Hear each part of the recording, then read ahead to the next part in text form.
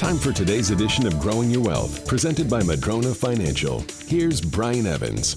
I talk to a lot of people that have changed some jobs over their life. They have IRAs, they have 401ks at different places, and one of the common themes is they don't really know what their investments are in anymore because they've had this job many years ago. It was in something with somewhere. Often people don't even remember what outfit holds it, whether they're in mutual funds or stocks or bonds or cash or stable value or whatever they're in. And they might have 2, 3, 4, 5 or even more IRA or 401k plans littered around at different places. And so one of the things when we do our financial planning and recommendations, we always want to make sure that there's a plan. It's okay if you don't remember all that stuff. Just find the statements, bring them in so we can look at them and say, okay, we've got this money in all these different places. What's the next step? Well, if we've decided on a good plan for how that money should be invested, then it's really quite easy. For IRA accounts, we just need a copy of a recent statement. For 401k plan accounts, there just needs to be a call made, or you can go online to the plan administrator, ask for a transfer form.